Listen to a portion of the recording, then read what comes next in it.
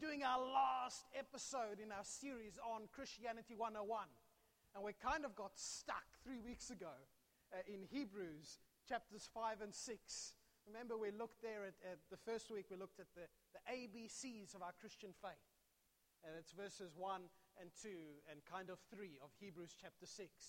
And then we moved on last week and we looked at a really, really difficult question of well, is it possible for me to lose my salvation? And that was a heavy week and it was a difficult week. And anybody who tells you they can give you an answer to that in one short sentence probably hasn't thought about it enough, because it's complex. But I wonder whether maybe some of us didn't go home last week and say, I'm confused now. Maybe we went home and said, I wonder, am I really saved? Am I really a Christian? Can I be sure that God is going to be for me? Can I be sure that on Judgment Day, when I say I've put my hope in that man, that he says, no, you haven't? Or that he says, yes, you have? Am I saved?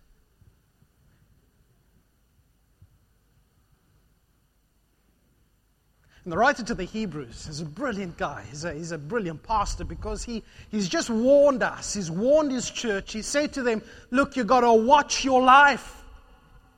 And then he comes in verse 9 and he says, look, I've spoken to you about the possibility of backsliding and falling away. But, my dear friends, beloved ones, my people, I am convinced, out of sight convinced, that what we are talking about does not concern you. We are convinced that you are the recipients of better things that accompany salvation. And it's this complete change of tone here. He's been warning us last week. He's told us the week before, you got to move beyond the basis. You've got to grow to maturity. And now he says, but when I look at you, just because you're not mature doesn't mean that you're not Christians. I look at you and I can see evidence in your lives, in your faith, in your walk with God, that you are the children of God, that you have a living, vibrant, personal relationship with Jesus. And he says there, I'm convinced that you are, let me read it for you over here. Even though we're talking this way, we don't really believe it applies to you. We are confident that you are meant for better things.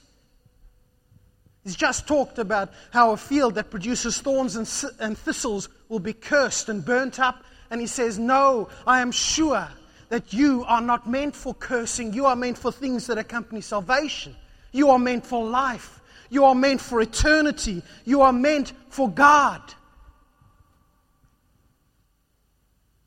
You are meant for blessing, not cursing.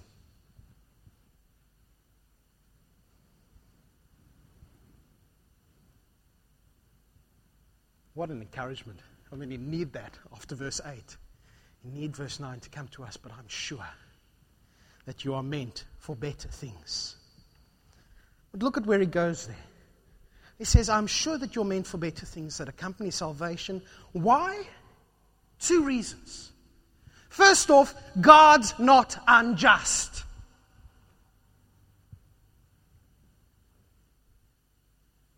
And the second reason, and God has seen what you have been doing.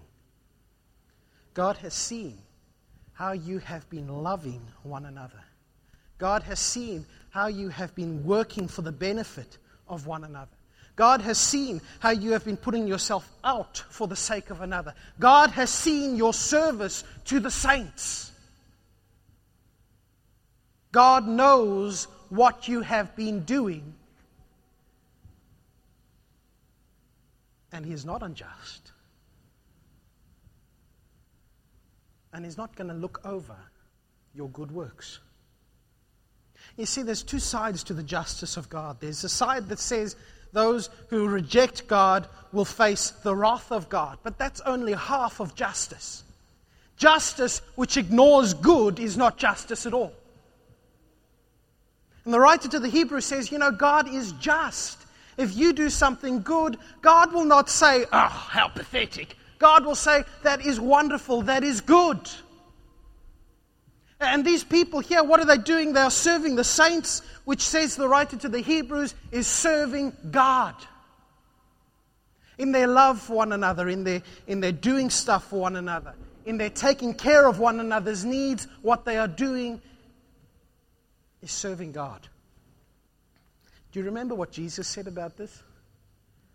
With that story which parallels chapter 6 of Hebrews, where the people are standing before God and some of them say, "Lord, we prophesied in your name, we cast out demons, we did all this stuff." And he says to some, "I don't know you." And he says to others, "Come, be with me." And they say, "Well, he says to them, "Come be with me, because when I was without a shirt, you gave me a shirt." This is the Nicholas Authorized Version. When I was without clothing, you gave me clothing. When I was in need of a drink of water, you gave me water. When I was in need, you looked after me. And the people that he says that to, they turn to Jesus and they say, "Well, Lord, when did we ever do this stuff for you? When did we give you a drink of water? When did we give you a shirt?" And the reply is, "Whatever you have done for one of mine, you have done for me." And the writer to the Hebrews comes and says the same thing here. He's just told us that there are some who do not belong to God, but now verse 9 onwards he says there are you guys who do belong to God, and we know that you belong to God because of your attitude towards one another. You have an attitude of service, you have an attitude of ministry, and you, as you're serving one another, you are serving God. And God, who is not unjust, will reward you for that service. I'm getting some very quizzical looks. God will reward us for that service. Am I talking here? Is the writer to the Hebrews talking here in verse 10 of chapter 6? Is he talking about salvation by works? If you do enough, if you're good enough, God will give you a big tick next to your name. Is that what he's saying? Of course not. Salvation is by faith through grace, not by works, lest anyone should boast. We can't work our way into heaven. We can't be good enough for God. Even the best of our bestness, the goodest of our goodness is not good enough for God.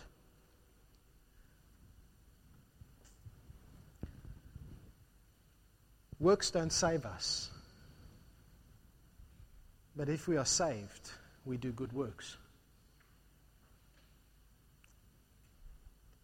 James says it the same way. He basically says faith without works is dead.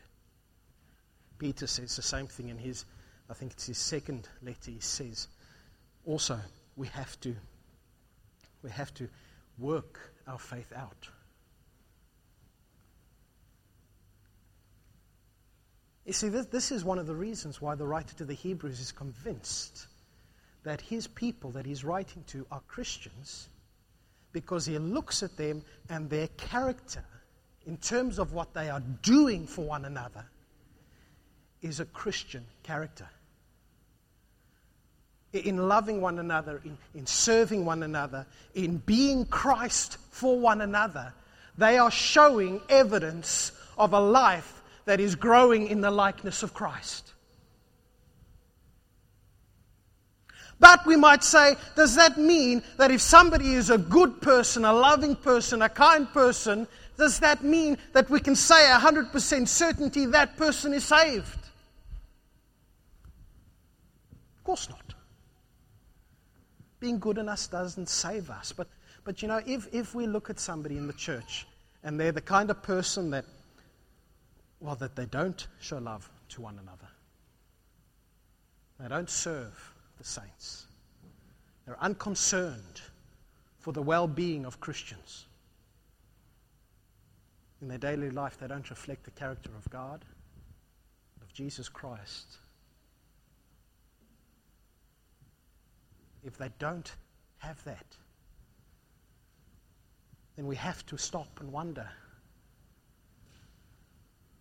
do you really know Jesus? Is the Holy Spirit really in you? Because the Holy Spirit is a renovator. He renovates our hearts. It's like, I don't know if any of you watched that show, The Block. I caught 2 seconds of it, but the places that they put it into are dumps. And they're supposed to make it into this shining, multi-million-dollar place to sell. That's what the Holy Spirit does. He comes into the dump house and makes it beautiful. But if that beauty doesn't get seen, is he there? What does he say, the writer to the Hebrews? Chapter 6, he says, verse 10, God's not unjust. He'll not forget how you've worked for him, shown love to him by caring for other believers, as you still do. Our great desire is that you will keep on loving others as long as life lasts, in order to make certain what you hope for will come true. Then you will not be spiritually dull and indifferent. What he says there, he says, looking at your life, I see something that shows me that you are growing in the likeness of Christ, that you are serving one another, that you're loving one another. But my desire is that you will keep working out your faith. Why? So that you can be sure of the hope to which you hold. How does serving one another shore up our hope? How does serving one another, loving one another, shore up our hope? I think it's a case of when I am Christ to another person, to another of his children, I am saying, Jesus Christ is here with you. In our attitude of love to one another, we are speaking without words the promises of Jesus to one another. We are saying to each other, Jesus Christ is coming back, and in the meantime, let me represent him to you. But the danger, it's so easy to be lazy. Chapter 5, verse 11, 3 weeks ago, the writer to the Hebrews had a go at his readers, had a go at us, and said, you guys, what is wrong with you? He says there, 5 verse 11, we'd like to say much more, but it's difficult to explain because you are spiritually dull. The literal word there, you are lazy when it comes to learning the things of the faith. And he turns around and he says, here in chapter 6, verse 11, verse 12, he says, we don't want you to be lazy when it comes to serving one another. Because, if we don't live out, if we don't practice the character of Christ that is within us, well, how can we not practice the character of Christ that is within us?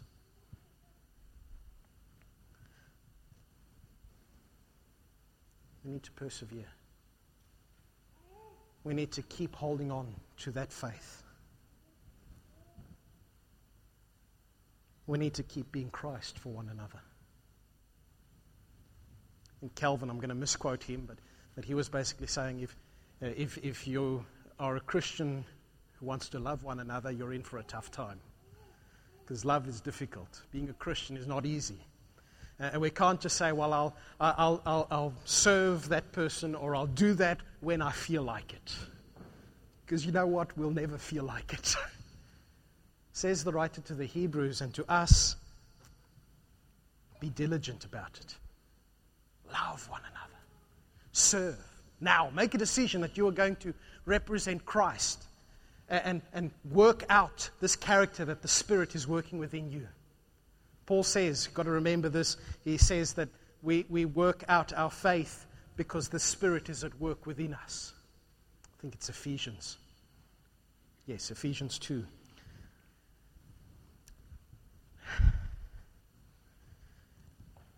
You all assured that you're saved? Is that assurance enough? Is that enough? Work out your faith? No? It sounds very much sort of like still what we must do to be assured of our faith. And yes, there's a bit that says, we've got this character of Christ within us, but more assurance, God. What does he say? He says, right, I need you to be diligent. Why? Let's look back in history, because you are to be imitators of the faith, imitators of those who persevered. And he goes and he speaks about Abraham, and he says, look, this Abraham bloke, he's one of my favorite characters, says the writer of the Hebrews. Let me tell you about him. Here is a man who, when he was ancient, very ancient, God said, I will bless you. I will give you many descendants. I will certainly bless you. I will multiply your descendants beyond number. And what does God come and do? Says the writer to the Hebrews, and this is Genesis chapter 22. He goes to Abraham and he swears an oath to Abraham and says, I will surely bless you. And it seems impossible, but Abraham believes God. It's credited to him as righteousness. And he keeps believing God through the difficult times, through the tough times, through the times when he wants to come up with another solution. He says, I will believe God. And what happens at the end of the day? He saw the promise true.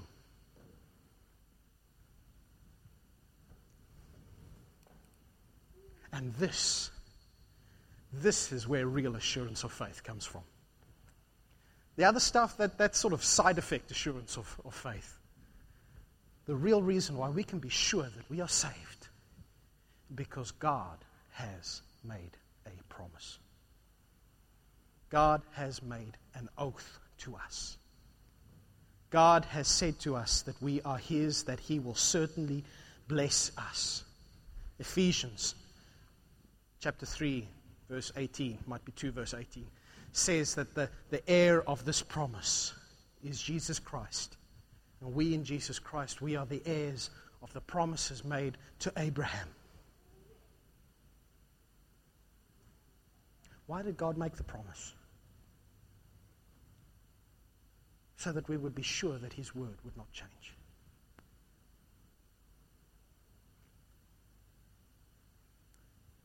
What's this whole deal with the promise making, the oath making? Back in those days, and still kind of today, I suppose, if you wanted to assert the veracity, the truth of what you were saying, you would make an oath. And you'd swear by somebody greater than you. Because if you misled the people about the person greater than you, that person would be very angry at you because you were dragging his name or her name through the mud. And they might come and get you.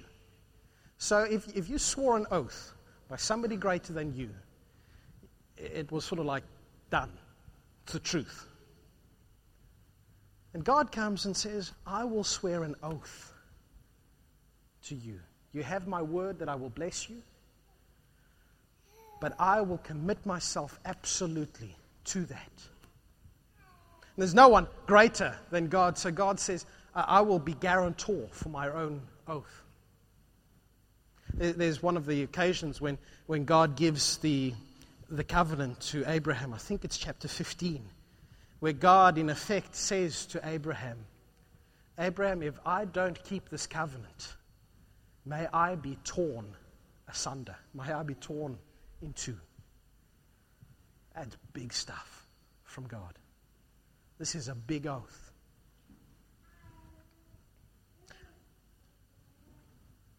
Why? Why does God say it? So that those who received the promise could be perfectly sure that He would never change His mind. God gave both His promise and His oath. These two things are unchangeable because it is impossible for God to lie.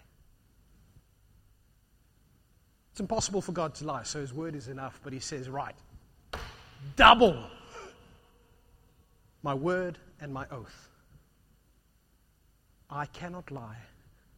When I say that I will bless you, when I say that you are mine, when I say that you are my child, that is the truth. And so we should be greatly encouraged because we are the heirs of the promise. We have fled to Him for refuge. And we have taken hold of the hope. hope, which is Christ himself. You know, this is the only time that the anchor motif is used in the whole Bible. The only other time an anchor is mentioned is when Paul is being shipwrecked in Acts, and then the anchor fails. Says the writer to the Hebrews, we have this hope as an anchor for our souls. Normally you throw an anchor down into the water and it sticks in the depths and keeps the boat secure, but this anchor has gone into heaven, behind the curtain. Why do you have an anchor? You have an anchor to keep you secure against the rolling and the rocking of the waves. Our anchor, our hope, who is Jesus Christ himself, has gone into heaven, where God himself is, into the most holy of places, behind the curtain.